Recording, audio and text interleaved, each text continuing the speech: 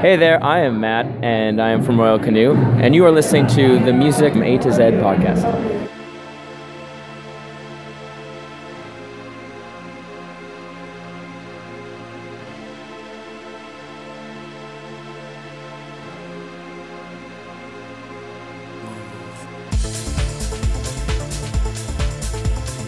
Hello and welcome to the Music A to Z podcast. I am Steve Ferguson. And I am Douglas Ferguson. 2 months. It's been 2 months. Has it been 2 months? It's been 2 months since Kasabian. Well, wow. There's been a few things. I'm now down to one job. That's going to make this way, way easier. That helps a lot. Yeah. I was pretty close to recording last week, but I got real sick. Mm-hmm. So I just decided to die for a little bit.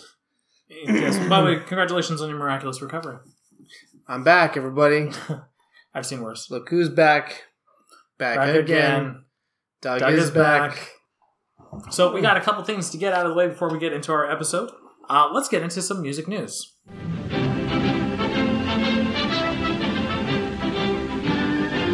The first one leads into our, I'm going to ask you a question about some stuff, and then it leads directly into our music news. You went to go see Fleetwood Mac. I did. Yeah, so tell me about Fleetwood Mac. How was Fleetwood Mac? They were good. They were a band. Mm-hmm. And they went onto a stage Mm-hmm. and performed live music. Mm-hmm. And it turns out a lot of these songs they played were very well known, quite Mm-hmm. popular back in their day. You said that there was some unexpected tracks though, were there not? Oh, well, yes. They played all a lot of their hits. They played a good chunk of Rumors because everyone knows and loves Rumors. And they missed a few songs that I was hoping for, like Tusk and Hold Me. Yeah, they didn't have Hold Me, which I'm a little surprised by because I thought those were pretty big singles for them. But Lindsey Buckingham was not there, Mm-hmm. one of the primary songwriters and singers. But they had a couple of replacement members. One was a guy from Tom Petty's band. Another guy was a dude from Crowded House. So they played a few songs that are well known from those catalogs. Don't Dream It's Over by Crowded House. The two bandmates I think you're referring to are Mike Campbell and Neil Flynn. Neil Flynn. Mike Campbell and Neil Finn. Neil Finn, he's Crowded House, right? Yeah. So they played Don't Dream It's Over by Crowded House. It's and good song. And Free Falling by Tom Petty band. Mm-hmm. It was just kind of it was nice. It was a nice little touch. It looked like Fleetwood Mac and Tom Petty had a pretty good relationship back in the day. And as I think we covered it on the show that Tom Petty passed away. I think it was just last year, right? Yeah. It was kind of an extra little emotional moment, and yeah, it was a nice show. They're at this point, they've been doing this for so long. They know what they're doing. Mick Fleetwood, the giant that he is, Mm-hmm. still very spry. And a very enthusiastic drummer. Mm-hmm. Good showmans. It's I was at very far back, about as far back as you can get. About as far as we were when we went to see the U2 Vertigo tour. So, Oh, yes. which was right against the wall. Nice. But these days that's what you do with the big shows. So that's why they have the big screens to watch them on. So Basically. yeah. The reason why Lindsey Buckingham wasn't there was because he was engaged in a lawsuit with Fleetwood Mac. They had fired him, basically. And apparently it has something to do with Stevie Nicks making some speech she gave, and then he was apparently disrespectful, blah, blah, blah, blah, blah. Whatever. So they fired him, and they/her, it's hotly contested as to how the firing was actually done, and so his lawsuit, she's like, you can't just kick me out like this, and blah, blah, blah. So, anyways, needless to say, that lawsuit has now been settled. Yeah, Buckingham wasn't, trying to, he even said openly, this isn't a vindictive thing, this is a business-related thing. And so he also said, hey, this kind of opens the door back to, a full reunification, and that's cool. But What is the outcome of the lawsuit then? It was a settlement. It was just settled. Okay. So, in terms of settlements, generally aren't disclosed, but they settled. Probably something like, yeah, fine, here, have some money. That's usually what it is, anyways. They got money to tour around, so whatever. Yeah. They just came off a tour. So that's what happened there. I got a notification in other news just today. Pogo has released a new track called Moon Lake. Cool. Yeah. I'll look at that sometime. At some point, I will probably listen to that tonight. Now for possibly one of the biggest music-related news in the year, if not more, that changes. Like, hot damn, does this change streaming? Did you hear about Taylor Swift's contract with Universal Music Group? No. Okay. She re-signed her contract with Universal Music Group and Republic Records, but there was a provision in the contract. As part of her joint contract with the label, they must hand over to artists on a non-recoupable basis a portion of the windfall from its Spotify shares in the future. So any shares they have in Spotify, they have to divvy up with their artists. Not to Taylor Swift, to all their artists. Oh. Yeah. This is huge. This is a huge deal. This is basically, okay, if you want to keep me, then all your shares, in Spotify, you're divvying up with the other artists. And Universal was just like, okay, fine. So they're fine with that. Clearly, she is extraordinarily valuable to them. Mm-hmm. Like, irreplaceably valuable. Mm-hmm. Which is, it's incredible that people still want to listen to Taylor Swift after Look What You Made Me Do. like honestly, that is really the miracle of the story. Yeah, so the three biggest record labels, Universal, Sony, and Warner, they all took shares, and they all kind of promised. They said, yeah, that's something that we're going to look into. Taylor Swift said to Universal, no, we're doing it now. I mean, this is going to have repercussions with the other labels, and because now it's going to be an expectation that artists are going to have. You know, it's just like, hey, Sony, yeah, I know you want to sign me, but you don't offer Spotify shares. I could go to Universal and get Spotify shares. You know? Mm. I mean, it's just one of those things that levels the playing field, you know, where it's just all of a sudden the other labels are like, damn it, this is something that we have to do it as well. And it takes very few artists who could have the cojones to do something like that. And I think we're not going to see... I don't think she's going to be the only artist who's now going to have this caveat. I think there's going to be other artists who are going to pull Taylor Swift, and when they have to have time to get re-signed, they're going to be like, yeah, and those Spotify shares, let's get those going too. Wow, I got to say, it's kind of nice that someone like Taylor Swift's looking out for the little guys. Yeah. I don't know any numbers, any percentages, anything like that. That's probably, to be honest, that's probably the sort of, like, actual figures is probably stuff that's not necessarily going to be published. Yeah. I think that's the sort of thing that would be negotiable, where Universal says, 4%, Taylor's like 20, and, back and forth, that sort of thing. It's good that this is becoming a trend, because I think that it's easy with things like Spotify and everything to kind of, like... I think that the labels were getting like the better end of the whole Spotify thing, much more than the artists. Well, that's why they all signed on and bought shares, right? Yeah. So, yeah, I think that this is a good way to, like, again, kind of empower the artists. I think it's gonna be good, and I think it's gonna be a good thing. Well, let's get into our podcast. This week we're dealing with a request from your fiance. Oh yeah, I've met her. Yeah. Once or twice. Does she own a lot of our bet? Our topic this week. Does she own a lot of it? She's requesting this more on the behalf of her sister, I believe. In that this is, I believe, her sister's favorite band. I see, which means that her sister may be listening. What's her sister's name? Kim. Hi, Kim. Thanks for listening. Share it with your friends. Okay, Doug. Who the hell are we covering today? Lydia.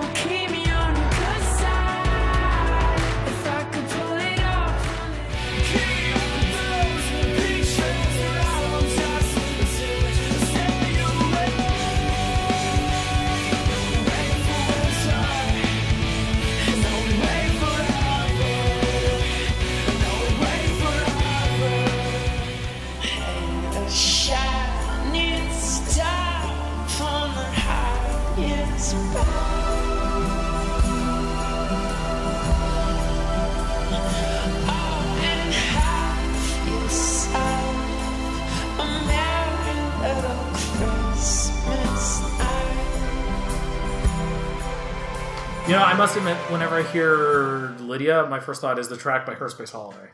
It's my favorite track by Her Space Holiday. It's a good song. This is not that at all. So the first thing that we have to get out of the way, everybody, this is the first thing I learned about Lydia once diving into this the research here. Turns out Lydia is not the name of the singer. It is in fact a band of men.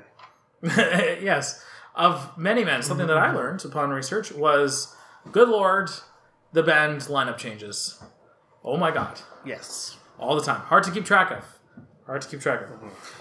Originally from Gilbert, Arizona, or Gilbert, I should say, is southeast of Phoenix. It was once known as the hay shipping capital of the world. Oh, good to know. During World War I, they produced a lot of alfalfa hay for the cavalry. But these days, you could know it as a community of excellence. The climate, according to Wikipedia, is listed as enjoyable. So you're telling me if I go there, Yes. I will enjoy that climate. Well, apparently. We could both go there and be like, It's pretty this good. is enjoyable. It's a This good is climate, yeah. It's good. Yeah. I'm done with it. Wow. Okay, so Leighton Antleman and 4 other friends began as Rolo 15 while in Greenfield Junior High. Now, I don't know about you, but Rolo 15, I am a big fan of Rolos, and I could probably eat 15 of them. So I think that's what they were going for. Wait, 15 whole Rolos or 15 little pieces of Rolos? Either. Just the individual, like, Either. little... Okay. Which one's probably better for me? 15 little pieces of Rolo. Yeah, I think so, yeah. Okay, now here's the thing, though, is that this is a little hard information to verify. I went through several sources, and for starters, you're probably like, go to Wikipedia and check out the links. No. Broken and invalid links all over the place. All Music is pretty short, and then there were a couple other websites I was looking through, too. There's just not that much info, consistently good, concise info about them out there for some reason. So this episode should be subtitled Lydia's Secret Past. The Secret Past of Lydia. Yeah. I have tried to compile as much information. Actually, even up to today, I had to go back and revise some lineup history stuff. Now, I've watched a couple interviews with Mr. Antleman, and I like him. He seems to be a really likable guy because he seems very, very down to earth, but like very real. And he's either, kind of awkward in the interview, not really good with the eye contact and just kind of like hanging back, or outrageously drunk, which I assume he does just to kind of like loosen up, And then he's just like, well, one more won't hurt. I mean, I assume. Okay, he definitely was totally toasted during 1 or 2 interviews. If you're just like, that's how he is, man. No. He was definitely completely sloshed during a couple interviews. After several name and lineup changes, the band seemed to come together as Antleman on vocals, Maria Say de Cecilia on vocals and keyboards, Stephen McGraw on guitar and organ, Lauren Brinson on drums, and Dustin Forsgren on bass. Meanwhile, Scoodle, Mark Hoppus and Tom DeLonge, who you might recognize from Blink-182, they co-formed a clothing brand called Atticus, which has a very curious logo of a dead bird. Atticus has released a number of compilation albums with upcoming and established acts called ... Drag in the Lake. Looking for bodies? Looking for dead birds, possibly. Okay. Lydia got their break on Volume 3, which also included Taking Back Sunday, Death Cab for Cutie, Fall Out Boy, Alexis on Fire, and Betty When Soundclash. Given the roster, I can imagine these albums were very popular among emo skateboarders. Definitely. Yeah. Or just like, or just indie kids who like, they're not going to answer their phone when mom calls. Yeah. Not now, Mom. Mom, come on, I'm with my friends.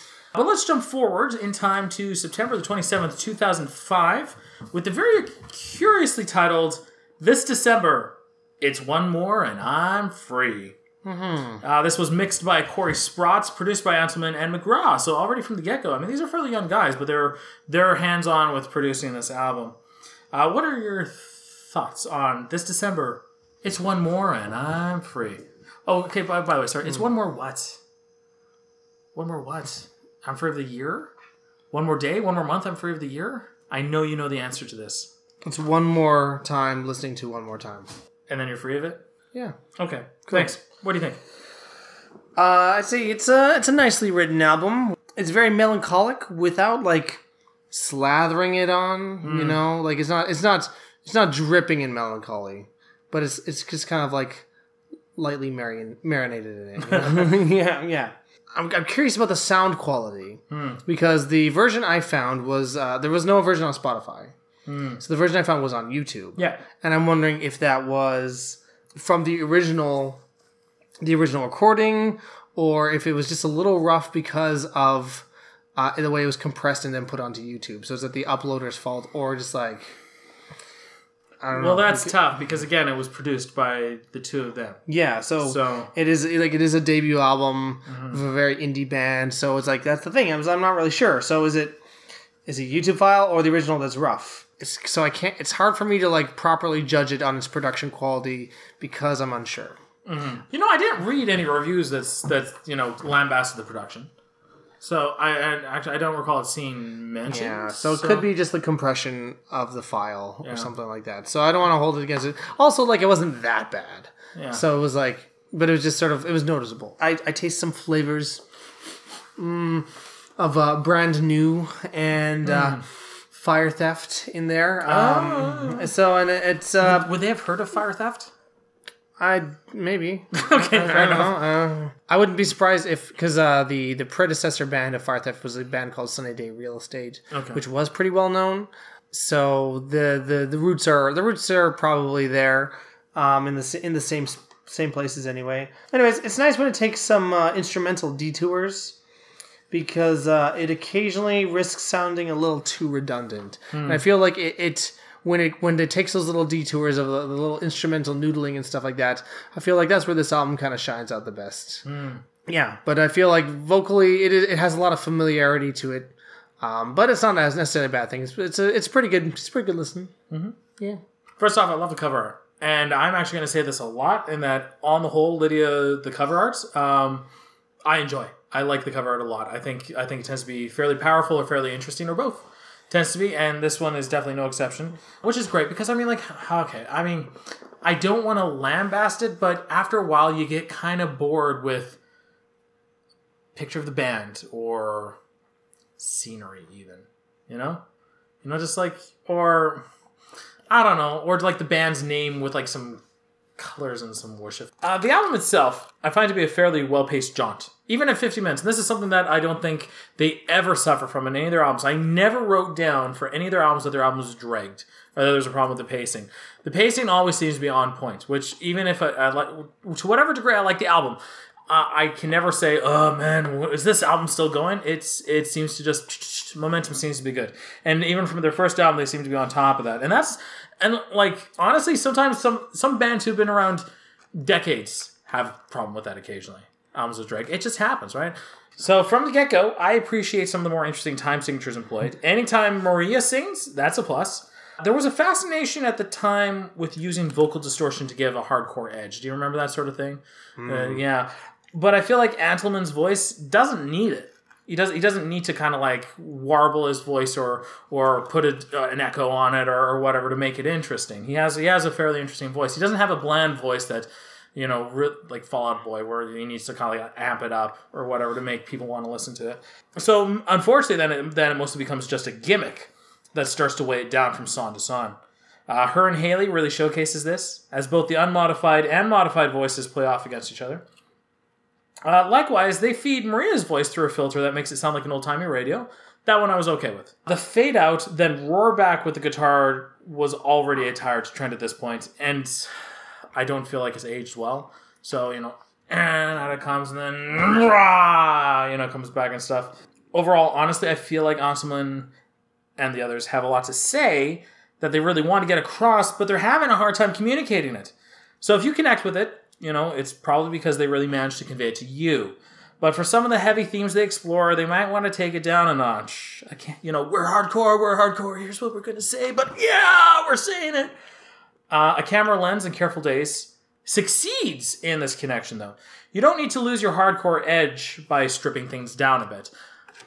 But this was their first time around the block. So, taking that into account, yeah, I agree. It's a good jaunt. It's a good album, a little too reminiscent of the times, and again, that's skater, rad, mid-2000s. Yeah, but definitely more on the contemplative side of that thing. Like, sure. Like it wasn't like when I think of skater music, I think of like Yellow Card and like You know, where it's like, you know, like Yeah. like very. So it doesn't really go through those familiar motions. No, Fall Out Boy wishes they were this contemplative. I'm going to rag on Fall Out Boy. I'm sorry.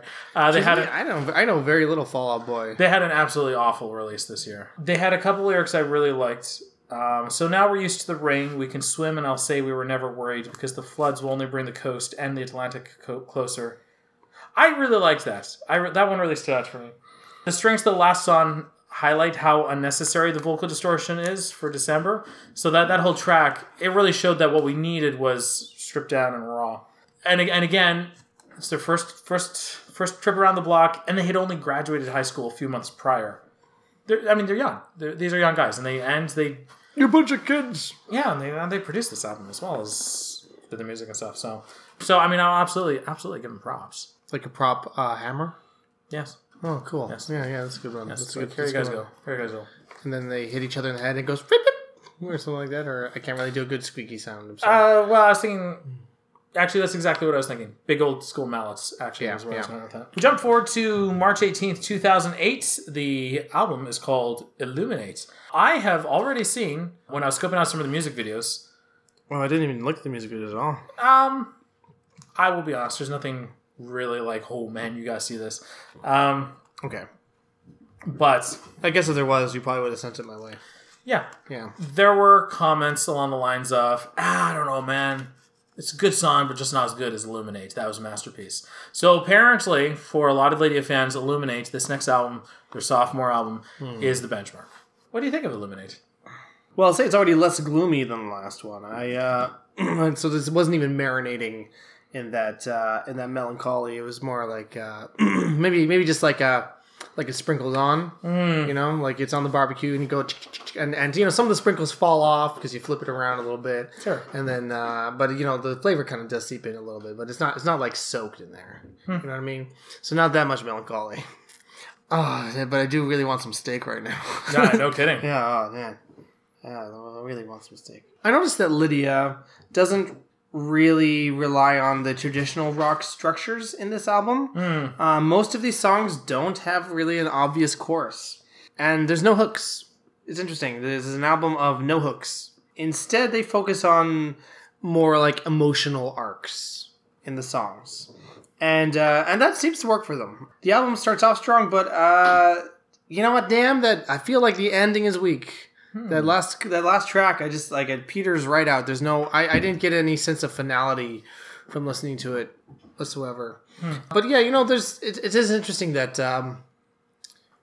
there's the whole time I was just noticing that like I don't know if any of these songs will like stand out to me, but there is definitely like an overall emotional feeling that the album leaves behind, which is, you know, I guess it just kind of leaves a different, almost like it gives.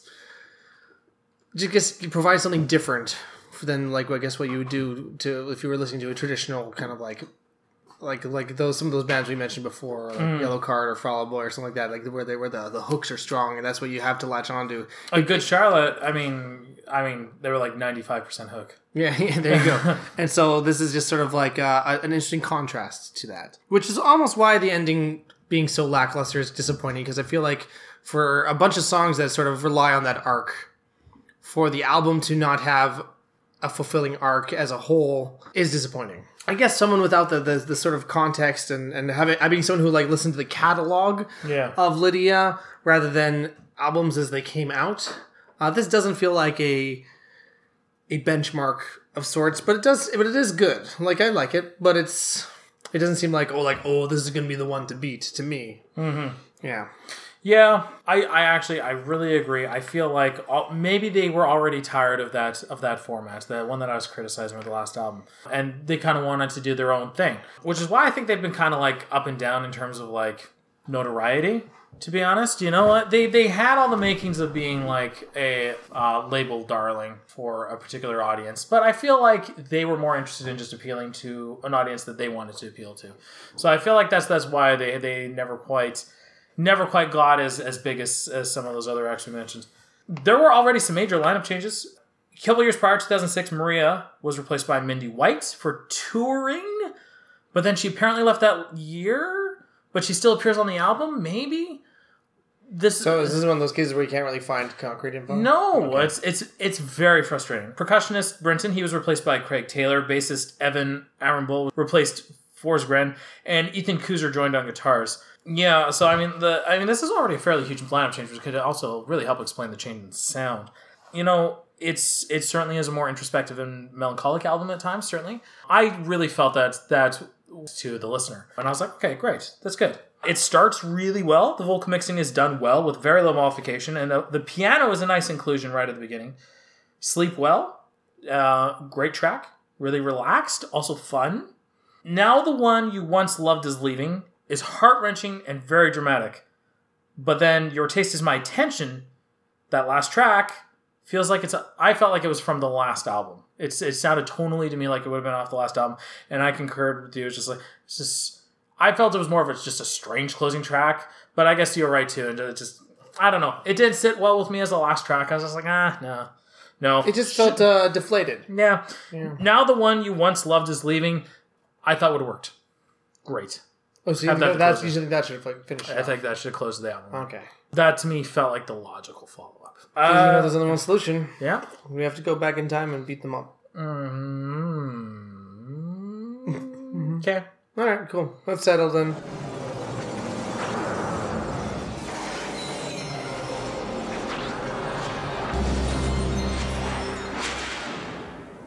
So we traveled back in time, and now we're forward in time again, and we lost. They beat us up. It was actually quite embarrassing. But we told them about the podcast, and they said they were going to listen to it when it was done. Thanks, Lydia. Thanks, guys. Send us your feedback. Doug, why don't you tell us about the 2010 EP Assailants? Well, Stephen, it was apparently supposed to be the third album. Okay. However, due to some band members leaving and them thinking that they're like, that's it. The band's done. We'll never make music again. Let's just release what we've recorded. That's basically what this EP is. It's it's an unfinished album of sorts.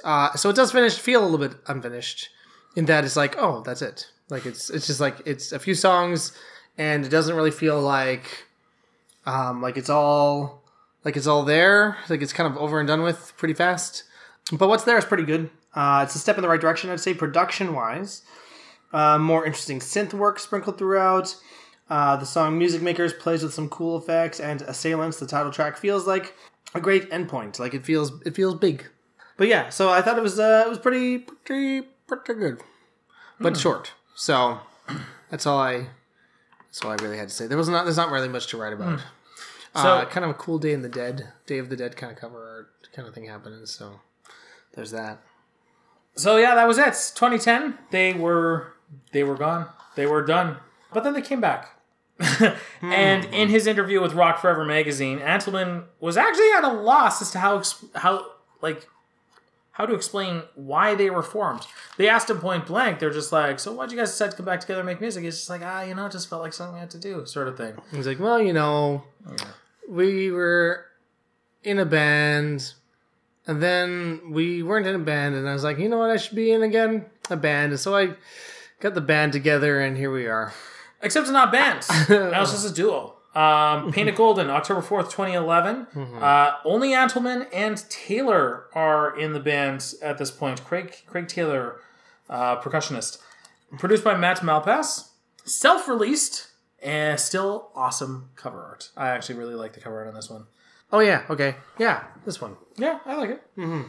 I actually, at this point, I was getting a little frustrated trying to figure out who the hell was in the band still. I was getting legitimately frustrated. Did you call them? I was going to, but you don't know until you call and ask. Yeah, so it opens with the pleading Haley, which was a super nice touch. I actually felt that this really set the tone for the album. It was indicative of what was going to go on in the album musically, tonally, thematically. Like, there's a lot of gravitas to this album, and I thought that was great. All in all, a little more consistent than the previous two albums, with a deeper connection to the material, but honestly, not as many high points, ultimately. Consistent, not as high. Yeah, what do you thought? Well, I guess I was kind of hoping for something a little different, because I guess for a a hey, look, everybody, we're actually still a band. Hey. Kind of album. It sure feels like it's familiar territory. Because, you know, like I guess I expected, as the Assailants EP was supposed to be like the last album and like sort of like an end of an era, and then like, no, we're back. We're still doing it. It was just all kind of the same. Making music. So yeah, it sounds songs. but it is, I don't know, it does feel a little more tired, I'd say. Eat Your Heart Out is charming though. So with some nice details. Seasons has some nice peaks. But again, like, they dropped the ball on that final track with Birds. It just peters off. And it's just not a good final track. Yeah, it just deflates it. And so, like, it did... The album, like, I don't remember hating anything on it. Oh, no. I was like, you know... like, I don't also remember liking... like, really actively enjoying much on it either. So, it just felt like a very... I don't know, at this point it kind of felt like, oh, this is kind of what Lydia does. They just make these albums like this. I don't know. I was, you know, sometimes like it's just maybe the mood I'm in or whatever. So I don't want to say don't listen to this album, but I just walked away from it not feeling much. Yeah, I just didn't feel much. But you know, nice cover art. Oh, for sure. Yeah. For sure. So there's that. March 19th, 2013, Devil. Self-released again. Not really doing a label thing. I mean, this is legit independent. Yeah. You know, they're really trying to pave their own path. There's freedom there for sure, but it must be really hard to distribute at some point too, you know? Yeah, it's getting the name out. Mm-hmm. That's a tricky thing. This one was produced by Colby Wedgeworth. My first comment was, who's still in the band? At this point, everything is credited to Lydia. I mean, it's clearly Antleman who's doing the lyrics. Maybe they are just like, they just want to save people the confusion. And just like, you know what, we're just, whatever this project is, it's called Lydia, and you just have to accept it. And while I think that argument does have some merit, if I were a musician and I came on board and worked on an album, to have the frontman say, like, everything's credited to Lydia, I'd be like, but I'm the one who hit the drum. You know, I did guitars. You know, something like that. You know, throw me a bone. Well, you know, maybe if we got the actual CD copy, it'd probably have all the proper credits. That is something I was wondering. Sign I pose a little later, as I was wondering, maybe the physical releases actually say something. But, like, legitimately, AllMusic, Discogs, all those entries and stuff like that are just not... Maybe it has something to do with being self-released, but I don't know. Discogs and AllMusic tend to be really good sources. Yeah. And looking at Lydia's Facebook page and their website, there's just not... They just don't put a lot of information out there, except for, like, here's where we're touring, sort of stuff. So, I mean, maybe they're private people, which is fine. Cover art is a departure. It's far less artistic, more of a bold statement. I feel like Antleman wanted something new to reflect a new change in music. The music, I feel, less trendy, more alternative rock, less emo, more adventurous. Very catchy. I was immediately pulled into it, and it reminds me of Vampire Weekend. Oh, man, I want to go buy a Mazda. Yeah, right. Zoom. Devil, the title track, has a great energy with a high-octane percussion line offset by Antleman's sweet lyrics and singing. Now sorry, correction there. Yes. It's a sweet. No, it's not. But no, it's okay. So it's just sweet lyrics. Okay. Now I know... ... is a great reprieve song that seems to resolve and revisit several musical ideas from earlier.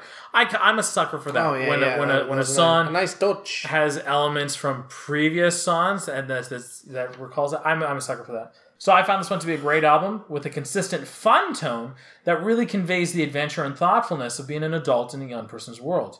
And introspection on one's own conflicted nature. I mean, those are two very strange ideas to pull into one album, but I thought they did it. It never gets heavy, though. Instead, it celebrates the small victories, and it acknowledges life continues in all its forms. So far up to this point, it's probably my favorite album by them. The devil made you. Not that one. Rapture.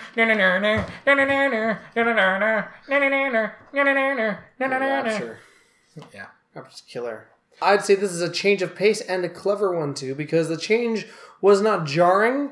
It doesn't feel like it's dramatic, like course correction. So it's not like a band going like, oh, we got to redefine ourselves in order to stay relevant. But rather, it feels more natural. Like, oh, we're Green Day. We're relevant. Sorry. Well, actually, I haven't even listened to their last album. I heard it was not good. But it felt like a band wanting to just expand their sound. And so, it's always admirable, I think, when a band actually, like, gives their sound a really good overhaul and makes it feel, like, natural. And I feel like this is one of those cases. Now it's just full of swells and hooks. Hooks! They have hooks. Sometimes sounding very, like, indie rock of 2013, but not, like, in a terrible way. I kind of like the choir sounding moments, like in Devil and Hurry Back Tonight. Like, it just kind of gives it a really grand feeling at times. It's got catchiness. It's got sort of a cool dramatic arcs, and I don't recall feeling let down by the ending track. So I think it was a good move. I think that this is one of the ones that kind of stood out as a really, really solid release to me as well. Yeah. September 18th, 2015. We come up to... I remember that year. I do too. Run Wild. Great cover art. I really like it. There's a sense... I mean, you look at it, and you got the small cabin and this... It's a large forest, but not thick. It's tall, so it feels like a small home. Wow, you know what? I gotta say, I actually haven't looked at the cover art too closely. Mm-hmm. For the longest time, I just looked at it, and it looked like curtains to me, like blue curtains. But now it's like, holy crap, you're right. Yeah, it's a cabin in the woods. Yeah, but it's it looks so small, and it looks like it's just being dominated by the forest. Like it's a small intrusion that's just hanging in there, and the forest hasn't noticed it yet, sort of thing. I clearly just needed to pay more attention to what I was looking at. Yeah, how dare you? Well, if I had like a big picture, oh here, that's what I was. So if you click on the picture, and then it becomes bigger. Well, it's only a little bigger. I can see it there, definitely there, but yeah, definitely looked at curtains. But it doesn't look very hostile. It looks a little cold. No, yeah, no, but it doesn't look hostile at all. It could be quite homey. Yeah, but still intimidating. There's some very big trees. I like it, guys. I like it. 2 previous producers came in: Colby Wedgeworth back and Aaron Marsh. By this point, Antleman, based on what I've got, had been joined by Matt Keller and Justin Camacho. Hey, Camacho, whatever. Hey, what'd you think of Run Wild? I call it Pop Anthem, the album. Very reminiscent of a lot of indie pop / rock bands of the time, though on the better side of that genre. Like this is kind of the music that I think Imagine Dragons keeps trying to make.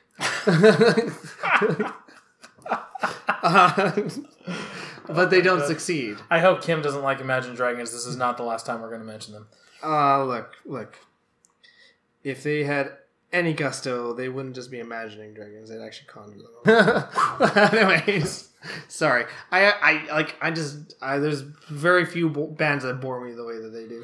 Part of it, I'm sorry, is like how over the top masculine they present themselves. It's like he's like doing shadow boxing and videos and stuff, and like banging a drum like he's this big. Hey, dude, like, my commentary is not on how fit he is because he looks great. I know he looks great, but the point is that I mean they need to stop pretending as if they're making like this hardcore aggressive rock music. They're a pop band, and that's fine. But I mean, like, he's just like, I'm hardcore pop. You know, it's just like you're hilarious, guys. You're hilarious. Like, all right, let's go boxing. Pop goes my heart. Pop goes my heart. All right, can you imagine? Oh, actually, I really like that song. Yeah. The Pop Goes My Heart is fantastic. It's so perfect. It's fantastic. You know what reminds me of? I'm Too Sexy. It's really? Kind of I'm Too Sexy though was like lampooning that sort of thing, where the machismo and stuff like that in like the poppiest song you could possibly come out with. Model, you know what I mean? That's Imagine Dragons. Anyways, keep going, Doug. How do we feel about Run Wild? I mean, I do kind of feel like that covers most of what I have to say about it. Is that like it just kind of feels very much like a masterclass in songs for trailers and car commercials made for millennials. And like it for fitting that bill, like it's almost kind of like the prime specimens of that sound. Like just hits the nail on the head, and it's fine. But it is conventional. But that it is what it is. Yeah. It's funny because honestly, they announced when this album was coming out, they announced it was going to be a little darker than Devil. They said we were going for something a little darker. My first comment though was it was a bit of a return to a poppier sound. Pay My Mind, great percussion, dancey tempo, an overarching sense of fun. It was a standout track in the first half. Georgia is a great anthem track as well. It closes out the album on a high note. Run Wild, honestly, is brisk, exciting, fun, and very safe. The album rarely demonstrates the musical abilities of the band. When it does, it scores fairly well. Once again, though, the album relies very heavily on the emotional connection of Anselman's voice, which I think is like one of the most saving graces for the album. But yeah,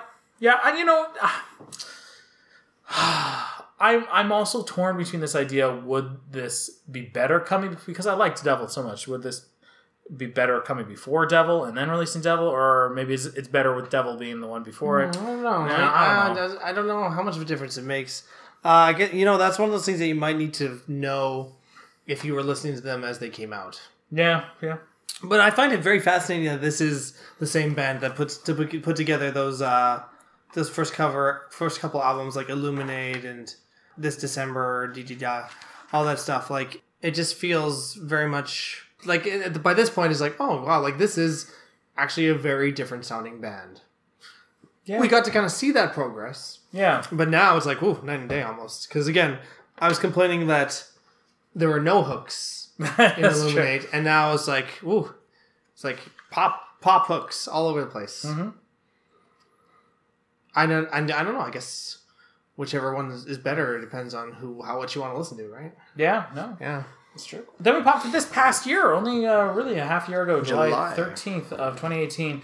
We come out with Liquor. First of all, can I congratulate them on the cover art? Because I'm going to. What a great idea. Well, yeah, it's a woman. She's under a tap, and she's drinking very aggressively. Like, her mouth is wide open. She's soaked, drinking from there. But the name of the album is Liquor. Is this woman, like, so amazingly dehydrated that she has to drink water from, like, an old dirty bathtub, and she's got to drink it. But it's not actually water.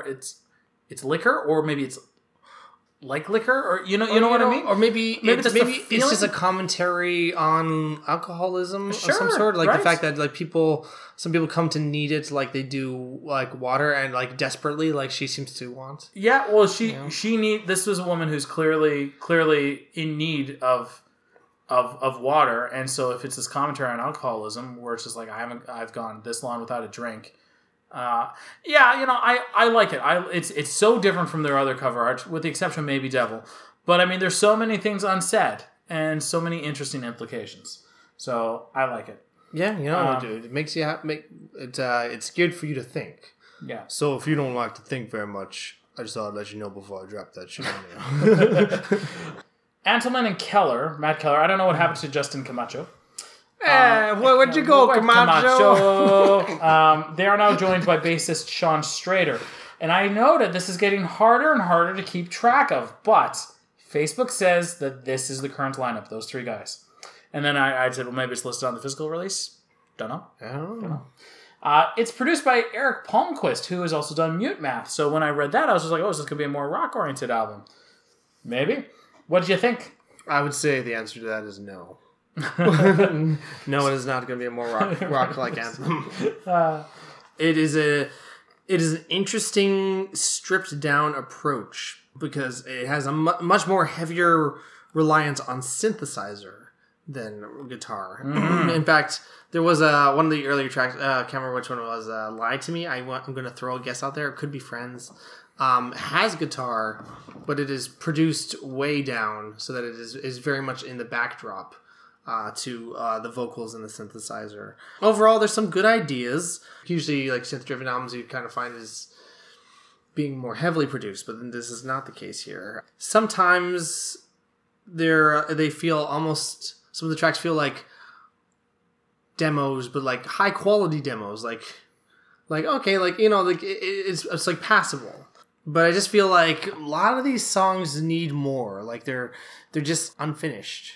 There's just it's just so stripped down. But I guess one of the exceptions is I feel like the song "Way You Want It." That one feels complete to me. Like it feels like they had that one nailed down pretty good. I like a lot of the stuff in here. Like there's nothing that I think is bad, but I do get the sense of untapped potential within these songs.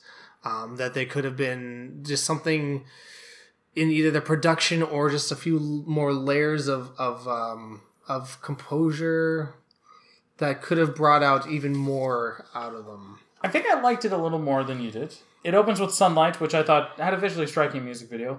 It basically, there was a redhead who was tormenting a hairy hipster, exposing him to a lifestyle he didn't seem keen on. Like shaving.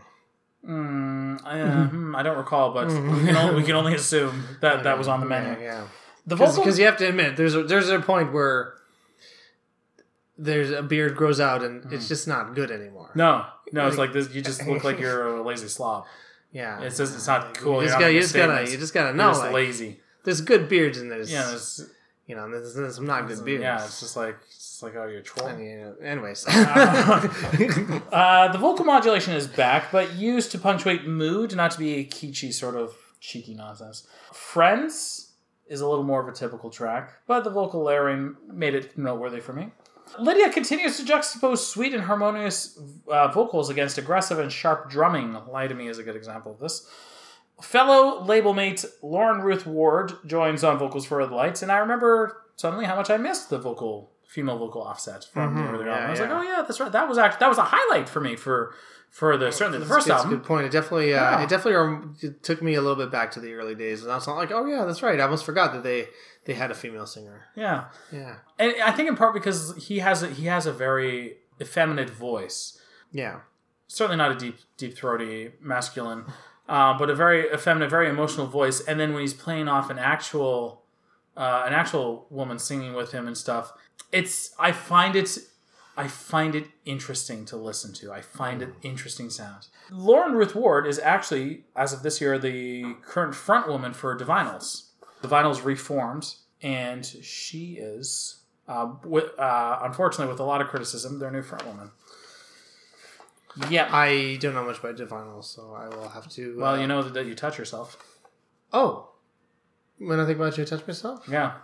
Oh. Yeah, the woman, I forget the original singer. She's passed away. She passed away from cancer, but she couldn't get radiotherapy or chemotherapy because she had multiple sclerosis as well. So she died really quickly because she couldn't get any treatment.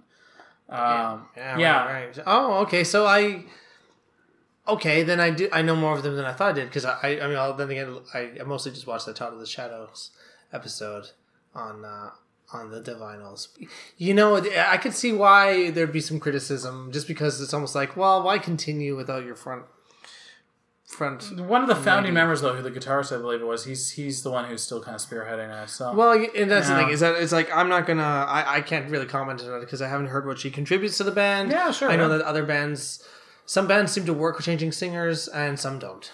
Van Halen has managed to survive it twice, and then the last time they didn't. But I don't think that there's any band, or I'd be hard pressed to name bands that once a person leaves or passes away or whatever, it's untouchable and nothing good can come of replacing people.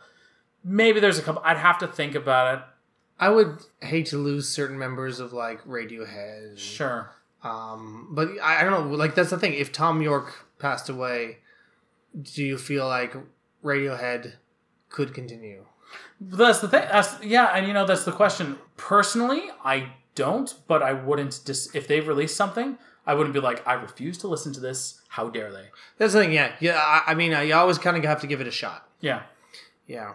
If they Johnny Greenwood and Ed O'Brien and the others were actually, just like, in the case of Radiohead, maybe I'd just say go instrumental. Yeah.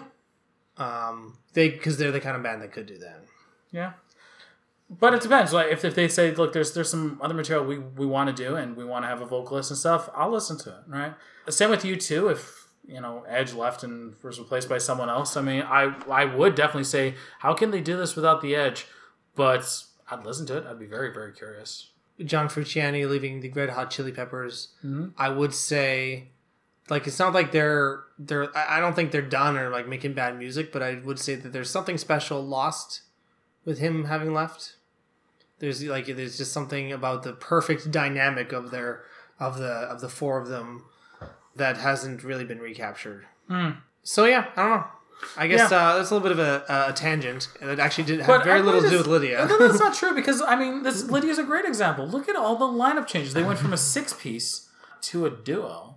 From a lot of their credits that I've been seeing, decided that the name Lydia was what they wanted to be credited as if the whole is greater than the sum of its parts. Is that necessarily true? I don't know. Again, I like to see the individual musicians credited, but I mean, if they don't care or if they honestly feel, I mean, I don't know, right? It's not an easily answered question. And also, we don't have the physical releases with us to really say if they're. I wouldn't say they're uncredited. I would say that we just haven't. All music tends to be really good about that, though. That tends to be their thing. Okay, So, well. yeah. Anyways, finishing up for Liquor, I felt Good Side was a good choice as a lead single. It's fairly engaging, with a very strong rhythm section, pleading vocals, and a hefty dose of darkness.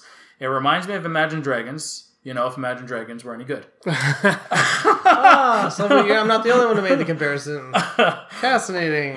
The album ends quietly and softly. Thank you, guys. Thank you for ending well. And it was a brisk ride. It was a brisk ride. Yeah. Any other thoughts? Like, I guess on Lydia as a whole, it is interesting to see a band evolve in this kind of way of becoming very outside of the box, kind of indie rock, to kind of playing around with different aspects within the box of sort of pop rock. And but it is a pretty cool case study in how you can evolve your sound without feeling like you're compromising something. So I do recommend listening to quite a bit of Lydia, especially. I think we were both in agreement that Devil is a pretty good. Would you say it's a good entry point, or at the very least, just a good highlight? It's definitely a highlight. I don't know. I might. You know what? That's a tough question. Part of me wants because like I said, a lot of Lydia fans really hold Illuminate up. I almost want to revisit it, to be honest. Yeah, well, but I agree. I did like Devil's my favorite album, hands down. But this December, it's got moments. Yeah. I mean, every album kind of has those moments. But I do also walk away kind of like not feeling like I found a new favorite band or anything like that. Sure. I sometimes it does feel a little bit just too occasionally too safe, or every now and then dancing around a little boring. But overall, I'd say it's pretty not bad. There you go. This is I just wanted to put on the next album cover. Is like in the review, like, overall pretty not bad. Overall pretty not bad. Track recommendations. So from this December, it's One More and I'm Free. We'll go with A Camera Lens and Careful Days. Maria's vocals aren't modified in this, so you really get the richness of her voice in which she contributes. We miss you, Maria. There's a fascinating time signature in this. The guitar work is complex. It picks up quite a bit near the end, all while starting to close out of the album.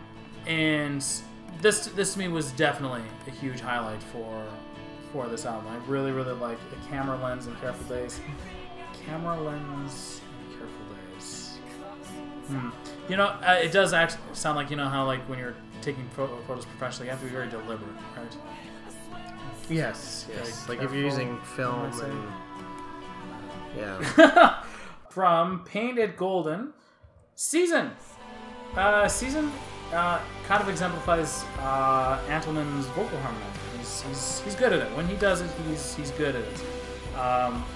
But when it plays out against percussion and the synth backing up the percussion in this case, you really have a fantastic sound, and it's I won't say it's a unique sound, but it's a very signature sound of theirs. I wish honestly that they would have flexed a bit more like they did with Season. That was especially on that album on Painted Golden. And then finally off of Devil, Holidays. The guitar work gets to shine. Thankfully, we have. There's always so much potential. I feel like the guitar, no matter who the guitarist is, because we've had a bunch, they've always been understated because they know that they're not the highlight of the band. They know that they're a part of the band. They know your place. Well, they're part of the band that's meant to kind of like emphasize the others. But in this case, we actually get the guitar work to shine. Who the hell was the guitarist with Devil? Oh yeah, I even said who the hell's still in this band. See, Antoine's vocal, Taylor's percussionist. You know, I don't know. It's impressive.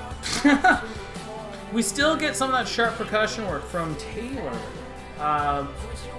And the punctuated vocals. Like, again, I honestly feel this is probably why Antoine and Taylor kept working together, is because they worked well opposite each other, and Antoine knew he's just like, I need a good percussionist because they really make my vocals pop, and this is definitely a case of that. Might be the best song off of Devil, and I felt certainly the best produced. So I'm just gonna go with two songs if that's cool. Oh, there you go. I'm a monster, I know. So I'm gonna go with Assailants off of Assailants. Because I feel like this kind of is the perfect example of that particular era of Lydia, where they are working more with, instead of hooks, more emotional arcs. And I feel like this is the one where it really shows a great progression in the song. And it's actually really nicely produced, good usage of the guitar, and I mean, like, everything just kind of fits together really well, and it feels like kind of a cool outside the box thinking rock song. So you should check out Assailants, and I'm going to go with Devil off of Devil, which is again kind of a classic example of the music that they're making at this point in time of their career.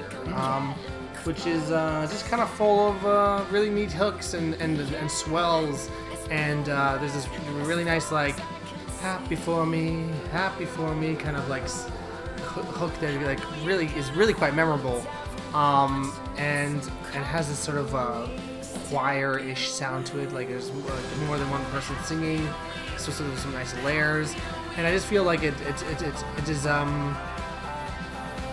despite it kind of not being a very long song, it's got this really cool, just dramatic flair to it. But it doesn't feel like it's forced. It feels kind of like this naturally earned. So yeah, I think it's a good like fist bump in the air kind of track. You know, of empowerment of young people and blah blah blah. That kind of fun stuff that you youths love so much, right? Yeah, check it out. Devil by Lydia. Boom. Boom. Bada boom, bada bing. Bada bing, bada boom. Bada bing, bada boom, bada bang. So, yeah. Yeah, sorry that took so long, everybody. I feel partially responsible. I was also working 2 jobs. Yeah, so that's true. There's a bit of that. By the way, congratulations on getting sleep again. Thank you. It's actually a wonderful sensation. Okay, quick side story. I learned something very biologically interesting for you folks today. Not today. I didn't learn today, but I will tell it to you today. So I was super, super sleepy during that last month of November for sure was really rough. It was just catching up to me because I'd been sick. Like I'd been really sick for the first 2 weeks of November. I was sick. It had finally caught up to me where it's just like, oh, you had a cold and you're not getting a lot of sleep, so we're going to turn into sinus infection. Which feels like 2 ice picks, one going into my sinus below my eye and the other going into my head above my eye. That's not good. Rubbish, like absolute rubbish. And you couldn't use the same painkiller twice. I'd have to use a Tylenol. And if I tried a Tylenol again when the pain came back full force, it wouldn't work. I'd have to switch to an ibuprofen. Anyways, ooh, yikes. Yeah. So I was falling asleep at my desk. And so I called up to the guy at Exhibits. And I said, do you need any help with stuff? He's like, yes. So I was like, this will keep me awake. I'll go up and I'll be up there and I'll be moving stuff and disposing of stuff and helping him out. So I'm up there and he's kind of explaining the disposal process for stuff that's expired. And I'm talking to him, listening, and I'm feeling myself drift off. I'm standing. I'm standing talking to him, and I'm feeling myself drift off, and I'm like, it's okay, just fine, just force your eyes open. And then I fall asleep, standing. And immediately I pitch forward. And it's only the reflex of my foot shooting out that stopped me from going face first, bang into a desk and onto the floor. And that woke me up. So I'm sleeping standing up is definitely... sleeping standing up while talking to somebody is definitely a thing. A sign that you are probably a little tired. Yeah, he curiously but graciously did not say anything. He's like, okay. Okay, am I that boring? Woo. Yeah, out he goes. Wow, this is weird. And he's awake now. Anyways, so folks, next time we're going to be about halfway through the alphabet. Huzzah! And we're going to be catching up with our good friends M83. Yeah, that's exciting. I'm looking forward to it. And it's nice because I'm pretty familiar with the catalog. Yeah, it won't be as research intensive. Yeah, but I'm gonna listen to it all anyway because gotta do what I gotta do. Yeah, gotta brush up. Got to crack out Before the Dawn Heals Us on vinyl. Take her for a spin. Yeah. Oh, yes. I don't think I have any of their stuff on vinyl, actually. I don't have any of it. So, dear listener, what do you think of Lydia? What do you think of M83? What do you think of Kasabian? What do you think of any of the bands, artists, groups that we have covered on this show? Why don't you let us know? There's a couple ways to get in touch with us. The first is our website, musicatozpodcast.com. There you can check out our show notes, leave comments directly on the page. It's all good. Go to our Facebook page, Music A to Z. Join the conversation. Occasionally we post stuff for comment, for discussion. Join the conversation. Have some fun with us. Also, we like to sometimes just post a music thing that we like a song. I'm like, this song's good. I think I'm going to share it with my Music A to Z peeps. On El Facebooko. I posted Spanish for a Today I Found Out, and that was Why Daft Punk Wears Masks. I posted that, I think, just earlier this week. Is it Tuesday? Maybe late last week. Also, somehow missed that one. Source us out on iTunes. If you can do me a favor, right now, I know you're listening to this as you're commuting, so maybe not right now. As soon as you're able to, go to the iTunes store, search the podcast section, find our listing, ratings and reviews. I don't do this for me, folks. Okay, maybe a little bit for me, but mostly for those people who are interested in shows like this. The more ratings and reviews we have, the more iTunes will recommend us to other people who are interested in content like ours. And finally, of course, our Twitter account @MusicAZPodcast, @MusicAZPodcast. There you can see some of the fun tweets. Tweet at us, send us a message. It's all good down in the hood. And you can find me on El YouTubo. That is Spanish for YouTube. Please find me on YouTube because I post videos like nobody else does on the internet. But really, check out moving_pictures or find Beast Wars Wednesday if you are into the Beast Wars, which is a great show from the 90s. Tonight, this very night, I am posting the Christmas special episode of Beast Wars Wednesday. Oh, holy cow! Merry Christmas Castles. Merry Christmas Castles. And a Happy New Year, Doug. Yeah, Merry Christmas Castles to you, everybody. Yeah. I do suspect this will be our last show before the end of... Because I'm leaving on Saturday for Calgary, so yeah. Yeah. Oh, yeah. So, yeah, please check out my stuff. We're having a really good month on YouTube, actually, because of the new Lion King trailer that dropped.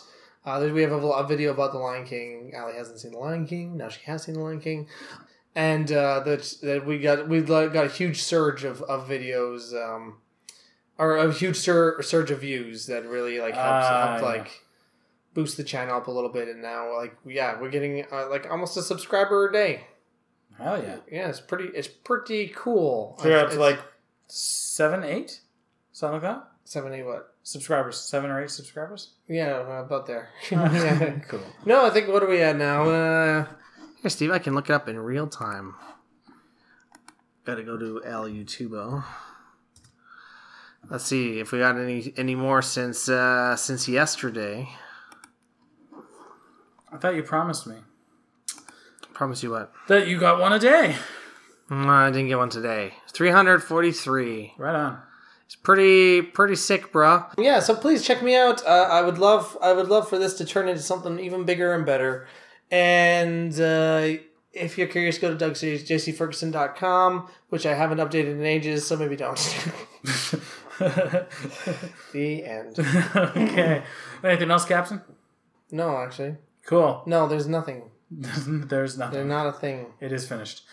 Music A to Z podcast is hosted by Steven and Doug Ferguson and is produced by me, Steven Ferguson. You should check out our other works at DougJCFerguson.com and StevenGCFerguson.ca.